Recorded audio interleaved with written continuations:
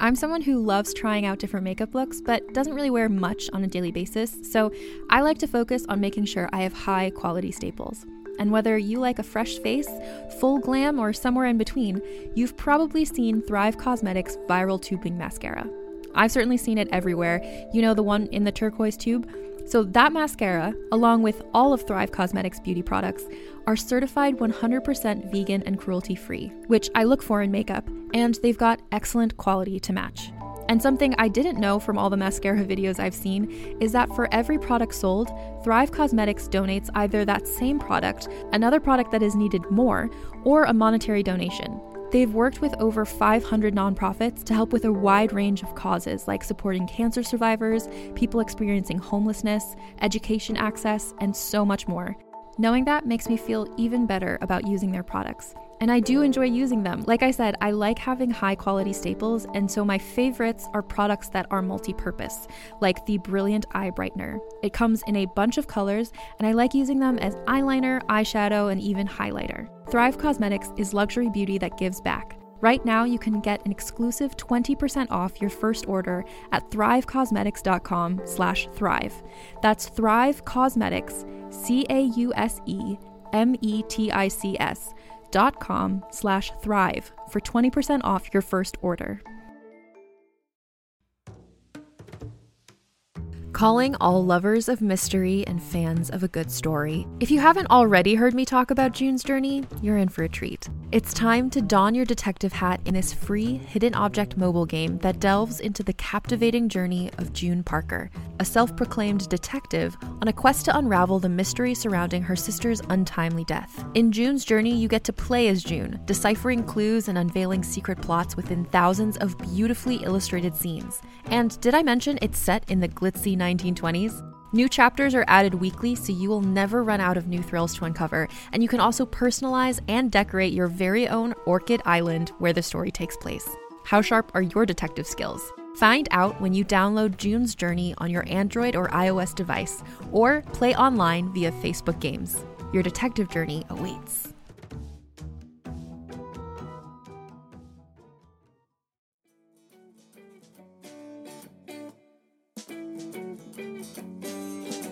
Good day, good people. My name is Brad King, and this is the Downtown Writers Jam video podcast, which is part of the Solid Listen Podcast Network. Max and Dog and I are coming to you from deep inside the Jam Bunker on the weekend before the 4th of July. I'm the only dog on the planet, I'm fairly certain that this is not hyperbole, who loves fireworks. Fireworks go off, he wants to go outside and watch them. So I am anxious to see what happens this weekend. Going to have a little get-together. Some friends, girlfriends in town. Going to be grilling out. I'm going to have my dog watching fireworks. Today on the program, we have the wonderful Hannah Tovey. Her book, Is This It?, is out in July. You should pre-order it right now. So I'm going to give you the bio, and then I'm going to tell you the dumbass question that I ask and why these kinds of questions get asked. So Hannah's from South Wales, but she grew up in Hong Kong. This is important. What I just said is important to the question that I'm going to get to. She graduated from the Faber Academy in 2018, where she finished her debut novel, The Education of Ivy Edwards. She lives in East London, where she misses Lanelai Beach, which I don't know where that is. Maybe Wales, maybe Hong Kong. These are things that Americans don't know. Misses her mother and Cockles. Her second novel comes out in July. That's Is This It? So if you've listened to the program, if you're a longtime listener, first-time caller, I interviewed a woman a long time ago named Stephanie Scott. She was fantastic. She told the greatest anecdote ever about growing up eating breakfast with orangutan in the Hong Kong Zoo. So, being the asshole that I am, I see Hong Kong, I see London, and I go, well, Hannah, do you know Stephanie? Like, that's just the kind of thing you don't ask people, right? Like, what are the odds? Well, the odds are 100%. Like, they knew each other. I think maybe Stephanie came through the Faber Academy as well. I can't remember. And that may have been how they met. But I was just like, oh, writers, Hong Kong, like London. Surely the families must have known each other. I don't know why that went through my head, but that is also the kind of thing that I do in the real world. drives my girlfriend crazy because I will literally just talk to anybody that walks by, and I see things like that, and I'm like, oh yeah, maybe. And in this case, yeah, it was a thing. So you got that to look forward to. Before we get to that, before you get to hear this amazing interview, and she's fantastic. We had such a good time. There's a tremendous amount of laughing. There's some business we got to get to. If you listen to the show, you know what's coming. So the Jam proper, our 60-minute show comes out every Wednesday, and the video podcast, comes out on Mondays and Fridays ish. Like we record those as we get around to them. And there's two things you can do to help us spread the word about this show.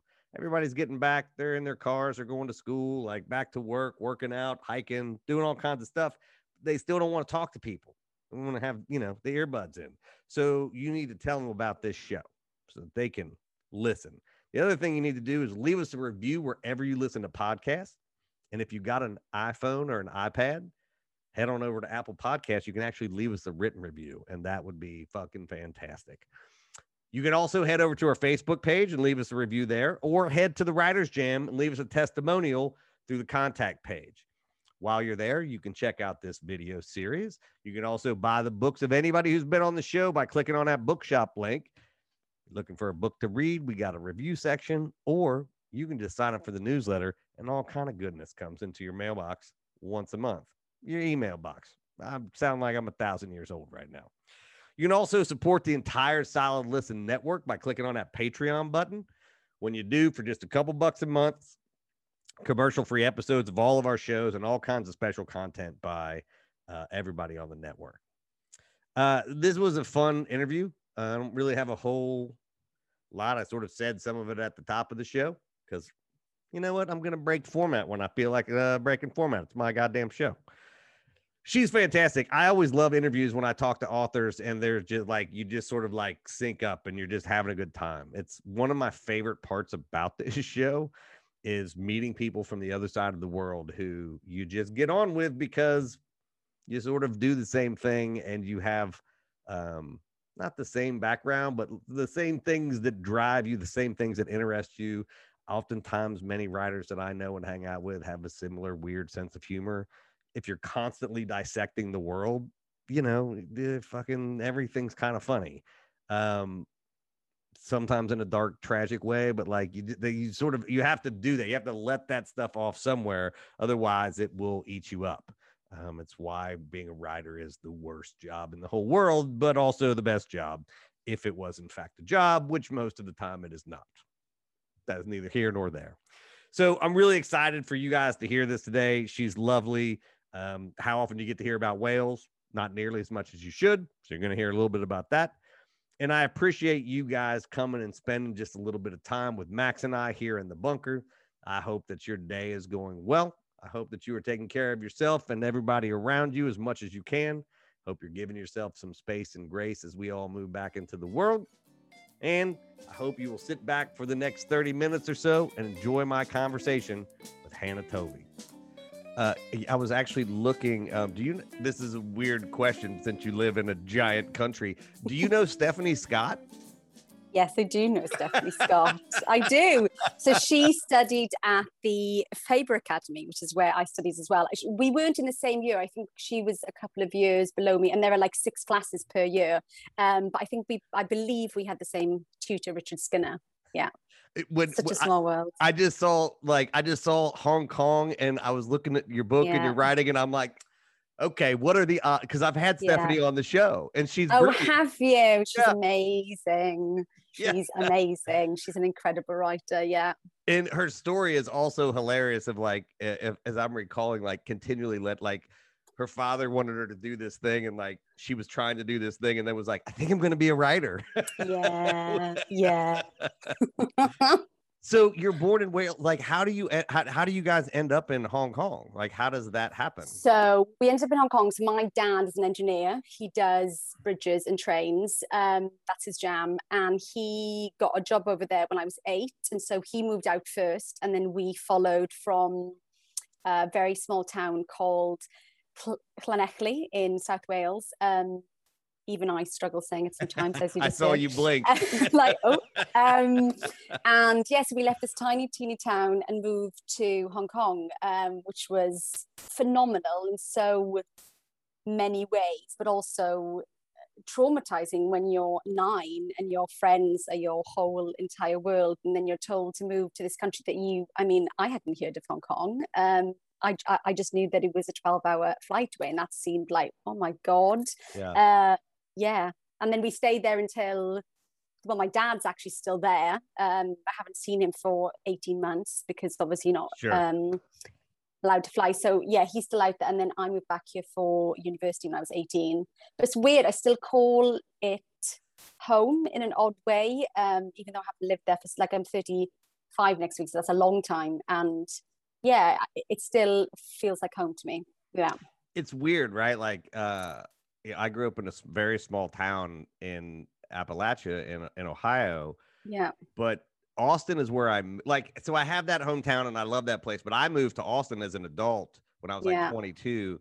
Austin's meant to be amazing. I've heard phenomenal things about it. Yeah. It's pretty great. And, I was there for 10 years and like that feels very much like my home, even though I've spent in my entirety of my life, only 20% of my time there. So strange, isn't it?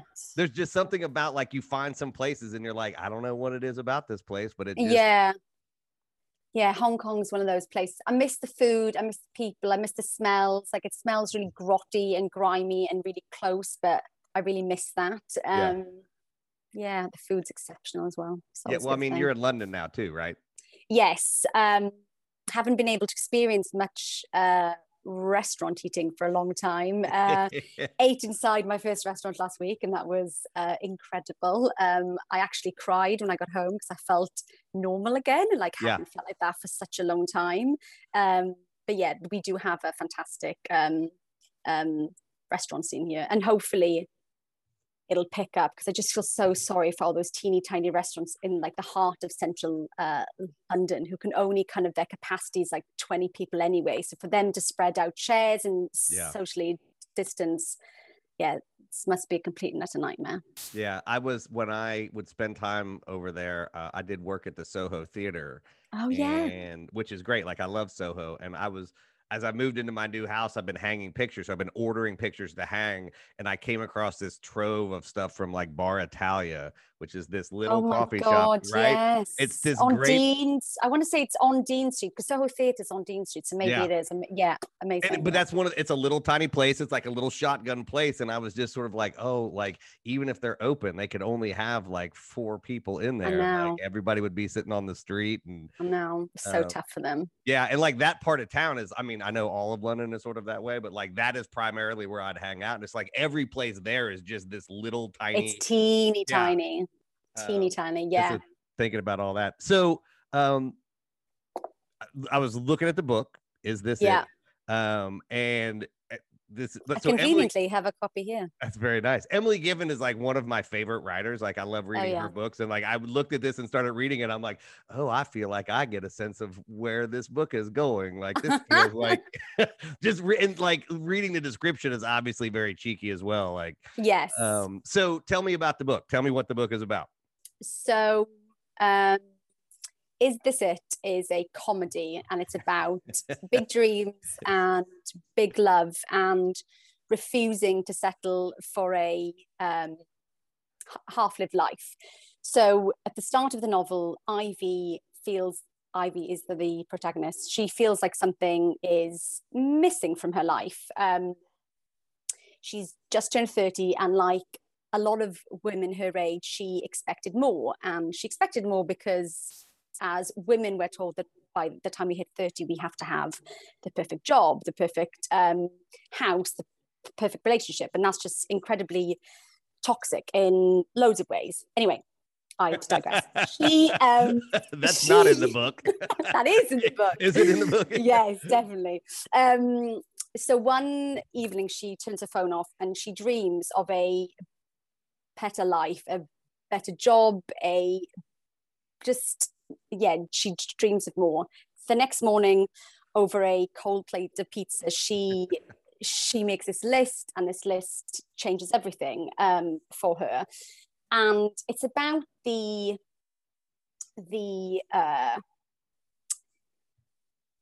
desires we have to change our life and how challenging that can be. And it also tackles themes of loneliness and this never-ending pressure on women to self-improve, which I think has never been more timely. Yeah, is this it in a nutshell.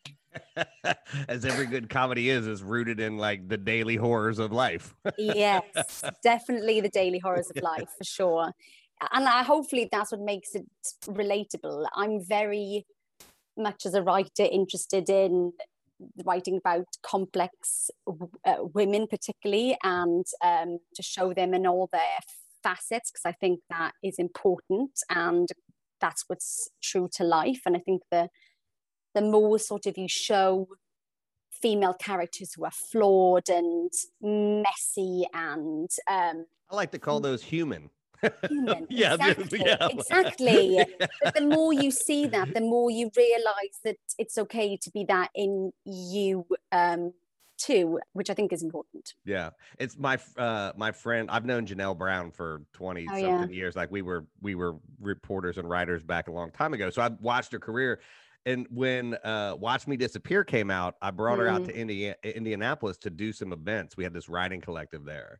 And I was like, oh my God, like one of the things I love about her books is like, I love the characters in your books. And she was like, actually, I'm accused of writing unlikable characters. And I was like, well, I need to reconsider my entire life, because to me, I'm like, they're like, I like them because they are complex and rich. And like anybody that definitely, I'm wearing a black hat, but like anybody that rolls in with a white or black hat, you're like, be more than that. You know, like because the world is really complicated and hard, and like you can be good in one ways and bad in the other, and like I find those characters more interesting. Absolutely. I think that there's a lot of comedy in pain and heartache, and I've always found that really interesting. I'm not drawn to characters who have their shit together. I don't think that's relatable, but also it's not exciting or thought provoking. It's like, that's not exciting to me at all as a reader or a writer. And so I think it's really important to put all the shit on the page and throw as much as you can as at a character and just see what happens. I'm all for that. And also, I mean, I've always told people, like, if I see somebody and they're like, oh my God, their life is perfect, I'm like, they're lying about something. Everyone is lying. Everyone is just faking it and lying to themselves and lying to you. Like, everyone's struggling on the inside, and that's just life, isn't it? Yeah. Well, and I've had this discussion with people who like write rom-coms and comedies and things of that nature. I actually find those to be, because I realize, like, in the literary world, those are sometimes sort of put off in this other sort of little corner of a thing. And that, like, I think about the shows that I love watching, like Parks and Rec, or like now Ted Lasso, or like the British Office, like seeing these things that are like, you actually can. You were speaking my language. Yeah, 100% speaking my language. You can really mine I mean, I would hope so, since you're writing these books about that. Yeah. But like, there is a certain, like you can mine the sort of, again, the trudgeries of life, which is what it means to be human in those kinds of places, right? Like, I actually, as part of my research, and I'm not lying when I say to you, I watched The Office, the American one, and Parks and Rec. I think if I want to be a bit inspired, particularly when I'm writing dialogue, I go towards US sitcoms, because they write about, it's that sort of, you're writing about often topics that seem mundane, but they are brought to life in such color and comedy. And I think there are a ton of US sitcoms who do that incredibly well. So yeah, if I want to feel inspired, I'm like, Parks and Rec, The Office, absolutely. Michael Schur, oh right? Like The Good Place, Parks and Rec, like Brooklyn Nine-Nine, like Brooklyn Nine-Nine he did, of course he did as well. Yeah. That's a little more satirical and a little bit less grounded in reality, but like still super funny. Yeah, it's hilarious. But like The Good Place, I haven't seen it. Oh my gosh. So it turns out, this is just a side, it turns out that the book that show was based on was written by the father of my first editor at Wired. So I like fell in love with this show, and I'm writing about it, and all of a sudden Jessie sends a book. She's like, by the way, my dad, who's a philosopher, wrote the book that show is based on. Oh my God, when did you write that book? Like a long time ago.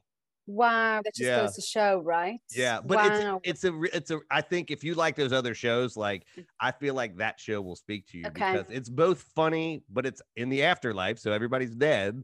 Yeah. And it's sort of a treatise on like what does it mean to be a human, and all of its facets, and it's got a diverse cast, and like those are the kinds of things like.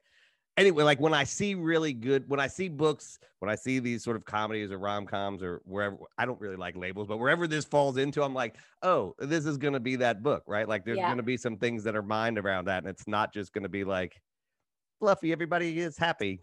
Yeah, absolutely. And I think with rom-com and with chick lit, it gets a really bad rep because people think you can't be a serious writer and do chick lit or rom-com, but I completely disagree with that. And I think they are incredible genres that are really important and provide just a lot of like joy, and I think that's really important to readers.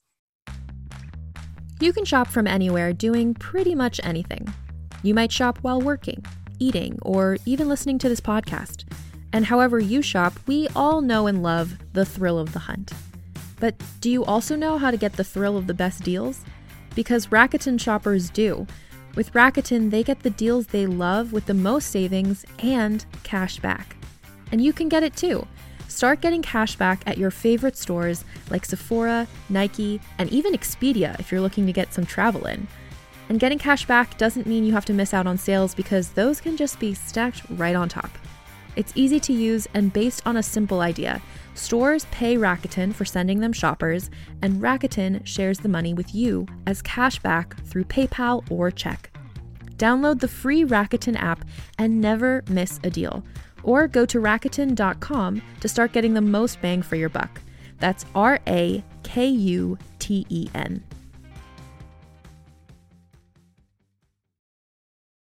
Hey there, it's Rachel Ballinger, and I am thrilled to invite you to Rachel Uncensored, my podcast where I get real with my friends and celebrity guests, where we talk about all sorts of topics. From personal stories to hot-button issues, we cover it all. New episodes drop every Wednesday, so make sure you tune in on Apple Podcasts, Spotify, or wherever you listen to podcasts. Trust me, you won't want to miss out on the fun and candid conversations we have here on Rachel Uncensored.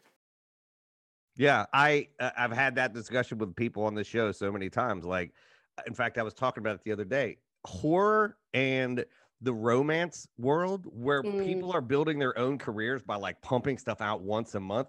I've told people like anybody that dismisses that has no idea how. I'm not saying that everything is War and Peace, but like you sit down and write something that's publishable once a month, rip and do it and like build a fan base and get people invested in the world you're building. I'm like, it may not be your cup of tea, but don't tell me that that's not work and skillful. Yeah, I completely agree with you, Bran. Yeah. So, this is like, I rarely ask literary questions, but like, what was the question? Like, what was the question that sent you down the road to write this book? Like, what was the thing where you were like, oh, that popped into my head and there we are. So I had the idea of Ivy, although I didn't know that she would become Ivy when I was sort of early 20s. I wanted to be an actress. I trained to be an actress, but because I have a stammer, even though I'd never stammered on stage, in the audition process was excruciating. And I then began writing loads as a release, really, which was amazing in lots of ways. And I knew I wanted to write about Welsh characters because you don't really see a lot of Welsh characters on screen or on the page. I also knew that I wanted to write about this notion of identity because I'm from South Wales, we moved to Hong Kong, I live in London, and that notion of who you are and where you think of as home has always really sort of appealed to me. Also, I'm just really drawn to, as I said earlier, just like female characters who who are on the edge, on the emotional edge, who are, you know, about to lose their shit. I find that really interesting and really exciting as a reader. And so I've always wanted to explore that. In another interview, we'll figure out why that is. That could be a long yeah. interview, okay? That could be a long interview. But yeah, I think, and then before I joined Faber Academy, and I did their 6-month writing course, and it was incredible because every week 15 people critique your work, and sort of I honed the story then, but I always knew kind of vaguely what I wanted to write about, but it wasn't until I would say just before I was 30 that I kind of the story crystallized. And I think that's why it's important that she had just that the character had just turned 30, because I think that throws up a ton of questions as a woman, and I think it's a really interesting topic to explore. Yeah, I mean, and we talked a little bit about this before. There are benchmarks. I always tell people, like, there are just benchmarks in everybody's life. Like 25 is sort of one, like 30 is absolutely one. Like I always tell people 30 is like when you suddenly have more friends that are further out of university than, like, you're hanging out with a different crowd. The expectation is different, right? Like it's no longer let's go out Tuesday night. It's like, it's Tuesday night. I am not going out. Like what? Yes. Right. And like there's just that demarcation of 30, I think, is the first big, like, oh shit. Like because I remember when I turned 30, I was working as an editorial assistant. I think I was 28 or 29 actually. And I went to my bosses and I was like, I'm not going to be a 30-year-old editorial assistant. And I ended up getting a different job as an editor and writer at a different place. And it was literally because I'm like, that job is okay in your 20s, but if you're doing that in your 30s, like for whatever reason, I was like, there's just that trajectory is not right. Like you've done something wrong. So I do feel like that is a fulcrum point that, you know, obviously for gender and race and like all of those things are sort of, they're different for everybody, but I feel like 30 is the thing we all like, yep. Yeah, and it shouldn't be, because it's one of the things I explore in the book. Like life is, you know, constantly changing. You can do anything at 30, 40, 50, 60, whatever, but the society tells us that you have to be at a certain stage at your life at a certain age, and I think it's so toxic, and there's a price that we as women pay for that, the pressure that we put on ourselves, and the cost of that, I think, is really severe, and I think a lot of people don't talk about it. But yeah, I mean, when you're 30, you're expected to be married and with children and have this perfect job, and I just it's toxic. Yeah, that's right way to use toxic. I think that it is, this is one of those like topics that we could, you know, over a beer talk about forever. But for me, it is one of those, like, it's hard to separate society. I mean, obviously there are systemic things that push people and control us in ways that we don't see. There's also like local friend group. There's also like parent religious. Like, I think all of those things look different depending on where you're coming from and like what the expectation is. Definitely. And so this is very clearly an expectation of, like, you know, this sort of traditional Western, like, oh, this is what you are supposed to be doing. Right. Like this is where you're at. And I find, like, you've traveled around the world, so I know you see both the 30 thing, but also the ways different cultures and even micro cultures navigate that. Absolutely. It's super interesting. It is, but only once you're through it. Yeah, definitely.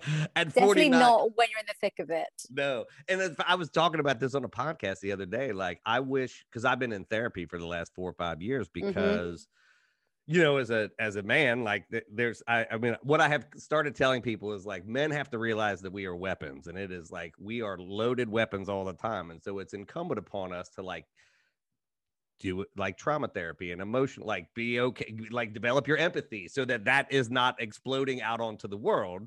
Particularly white men, right? Where there's not really rails that sort of keep in the way that it keeps, like, there are rails for almost everybody else except for us, right?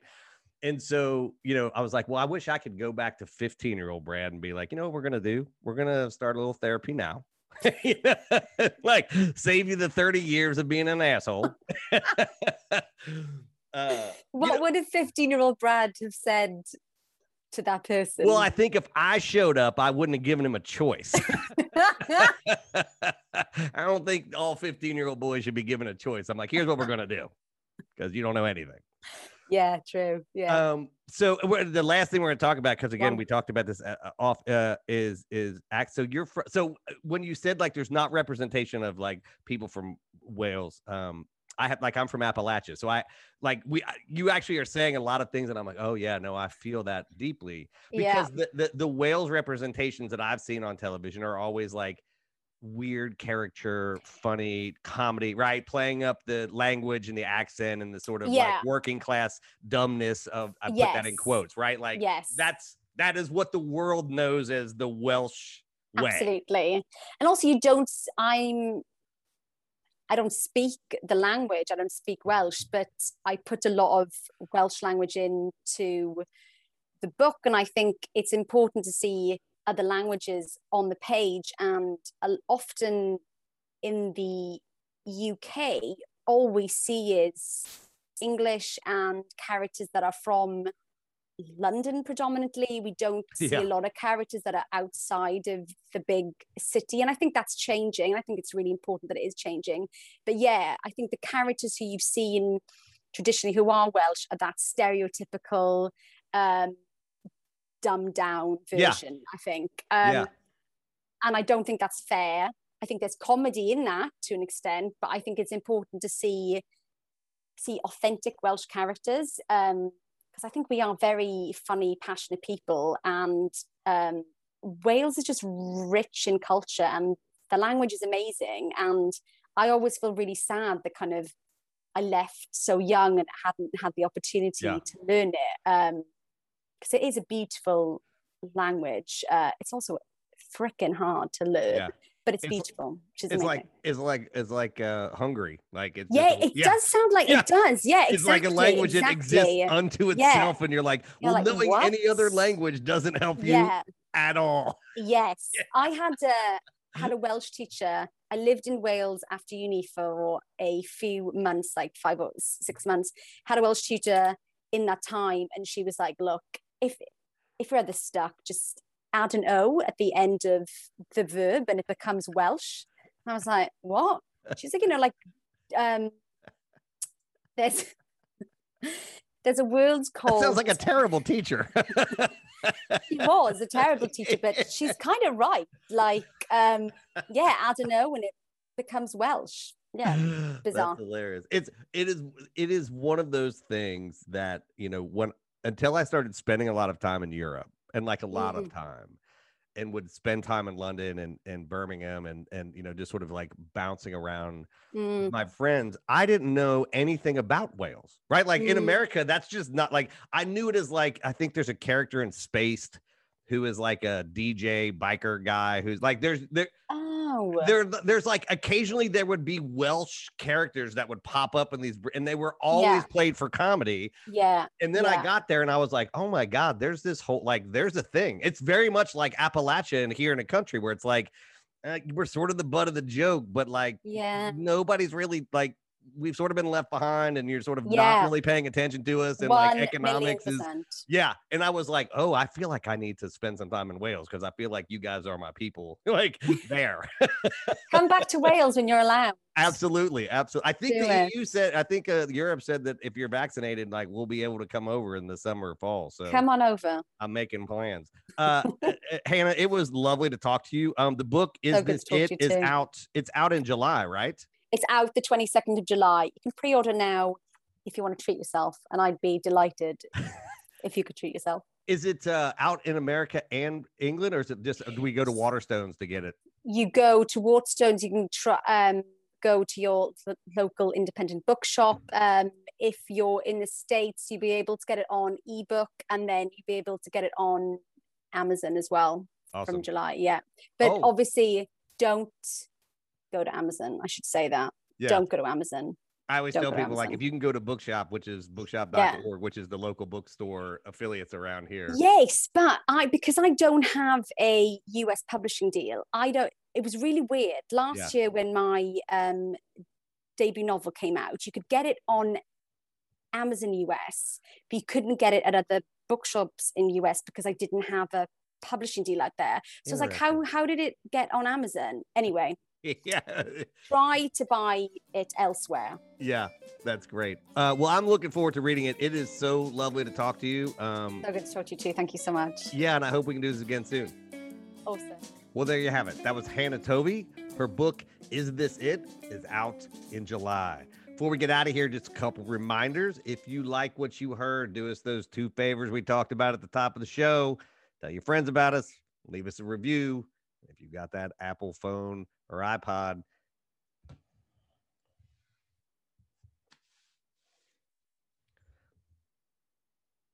well, there you have it. That was Hannah Tovey. Her book, Is This It?, is out in July. Before we get out of here, just a couple reminders. If you like what you heard, do us those 2 favors we talked about at the top of the show. Tell your friends about us and leave us a review wherever you listen to podcasts. If you got an iPad or the iPhone, head on over to Apple Podcasts and you can leave us a little written review. Super helpful. While you're at it, don't forget to check out the other programs on the Solid Listen Podcast Network, including the flagship Mother May I Sleep With podcast with host and our Solid Listen podcast queen, Molly McLear. Don't forget, we've got these video podcasts coming out Monday, Friday-ish on the Solid Listen Network YouTube channel. You can also catch the audio on the Downtown Writers Jam podcast channel, and the Jam is out every Wednesday. So get yourself subscribed wherever you listen to podcasts and don't miss an episode. And remember, you can always catch us on Twitter and Instagram. Until the next time, I will see you around the internet, and happy 4th of July.